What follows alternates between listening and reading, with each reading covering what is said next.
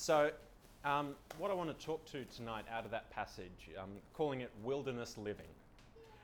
So there's a number of references to wilderness around here. So Jesus has been, in the previous chapter, you've got John the Baptist in the wilderness basically living the archetypal crazy man in a shack in the woods that you see in your TV shows and movies and then you've got Jesus going to meet John the Baptist in the wilderness, getting baptized, and then the Spirit coming down, and then that Spirit leading Jesus out into the wilderness again. Last week, Arlene was talking about mountaintop-like experiences and sort of Jesus being baptized and, having the voice of God declare, "You're my son in whom I'm well pleased," is very similar to a mountaintop experience there. But then the Spirit that had descended on him leads him out to somewhere isolated, uncomfortable, and hungry, as it said in there.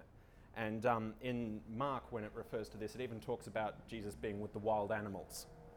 Now, I look at modern-day Israel, and I'm not quite sure what the wild animals would be. I'm presuming snakes and scorpions and stuff, but when I had a look, and apparently back in this time, you were much more likely to have lions and crocodiles and bears. Yeah, not tigers, but crocodiles and stuff.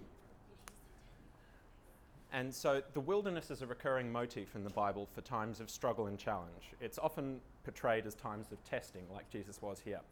Whether it is the Israelites spending 40 years, Jesus for 40 days, or John the Baptist basically living out there. It's also interesting the way that we describe time in the wilderness. We talk about people wandering in the wilderness. I don't think I've ever heard of people walking with purpose in the wilderness. It's much more a sense of you're out there, not quite sure where you're going, and it's a place that's much more about the journey than the destination. And to be honest, I'm not a big wilderness person. Camping is probably my least favourite thing to do. I like my creature comforts, my hot showers, my comfortable beds, my espresso machine, and my Wi-Fi.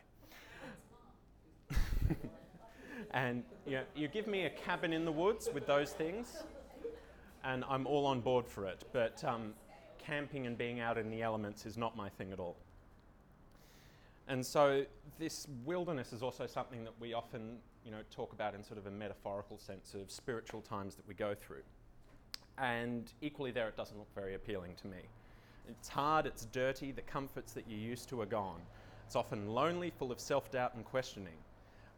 It's got that same feeling of wandering, of not being sure where you're going, of not being sure how long this is going to last, of the struggles that you're going through and not being able to see what you're going to do. So the best you can hope for is just to put one foot in front of the other and just keep going. And when nighttime falls, it's downright terrifying. That something that I love in this passage, though, is that Jesus is in the wilderness having a debate with the devil, using scriptures back and forth about what the nature of God is, about the character of God and what our response to God should be. And I feel like a lot of the times I've had in the wilderness, that's what it's like. The devil isn't just making up things out of nowhere, that the devil is actually speaking a lot of truths there and quoting passages out of the Bible. And I think it's a really interesting metaphor for how a lot of times, you can come up with verses to support anything and you can come up with all sorts of warped theologies around it. But that in that time, Jesus is going through and working through it and pushing back and challenging, and sort of a lot of it comes down to the fundamental concept of who is God and who does God want me to be. And many times when we go through that, we end up with a stronger picture at the end of it. That you've also got the story of Jacob being in the wilderness, and that in his tent at night, he's wrestling with God physically. And at the end of it, God gives him a limp that he carries around for the rest of his life, as well as giving him a blessing. It's a bizarre story because it just sort of goes, and nighttime fell, and then Jacob was wrestling with a person. Yeah. And many times the sort of scars that we collect in the wilderness show the growth we've had, that they're things that we carry around with us that almost become badges of honour over time, and can reflect the blessing in a sort of bizarre way that we've picked up in that time. In Matthew 3, just before this one, I was saying that John the Baptist is in the wilderness, yet people are being drawn to him while he's out there. This also then brings the religious leaders out to see what on earth is going on, and John rips into them, calling them a brood of vipers. I'd like to think that his time in the wilderness, of being away from the sort of structures that we build in civilization, of being in those sort of religious structures that had been constructed, allowed him to see the hypocrisy that was within there, to see the challenges of it, and gave him a clearer insight as a result of it. I certainly know that I can relate to very well. That's been a lot of my journey. Last week, Arlene, as I mentioned, was talking about the mountaintop experiences and how they're not supposed to be the norm, that our time in the valleys is much more common. And I'd also say that as I go through my life, I increasingly feel like living in the wilderness is probably much more the norm. That we love the mountaintop experiences, but the times where you're struggling, where you're not quite sure where you're going, which way is up, where you're feeling all of the burden of those things. I feel like that is much more the status quo. And that's hard. It would be much easier to stay in civilization with the creature comforts that we've sort of built around us, to have the same way of doing things, to sing the same songs, to have the nice, easy messages that you go to and clap at the right times and go, yes, this is nice, I've ticked some boxes, I feel good about myself. But ultimately, these are all artificial things we create around us in many ways.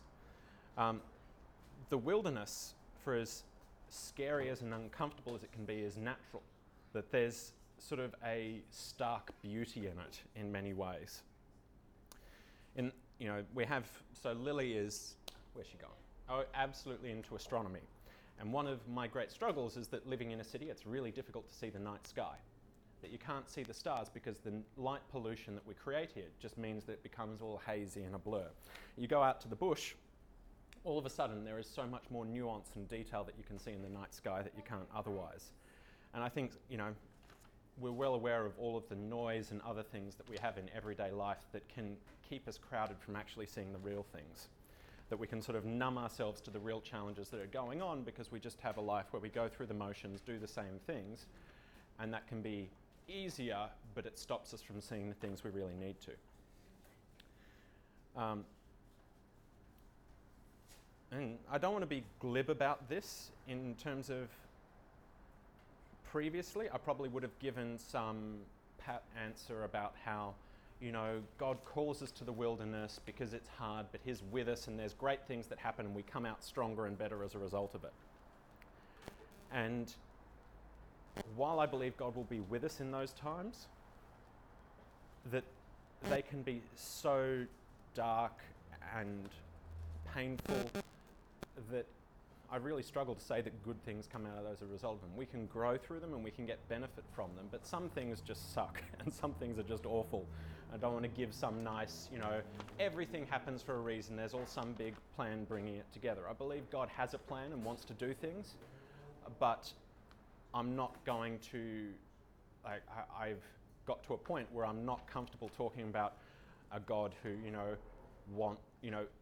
basically visits terrible things upon us so that we can grow through them. A God who allows people to do evil things because then we'll learn from them as a result. Who, will allow 17 kids to be shot in the school because, there's better things that can come out of it.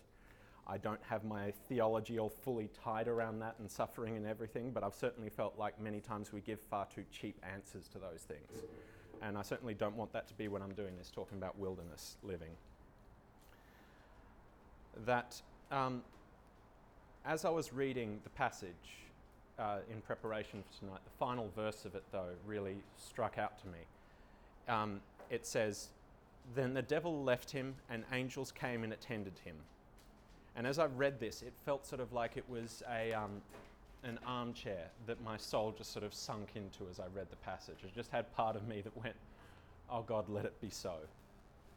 I know that in those, when you go through those tough times, when you go through those difficulties and challenges, that having that sense of that there'll be a reprieve, that the devil will leave and that angels will come and be with you, that you'll feel comforted and protected in that moment.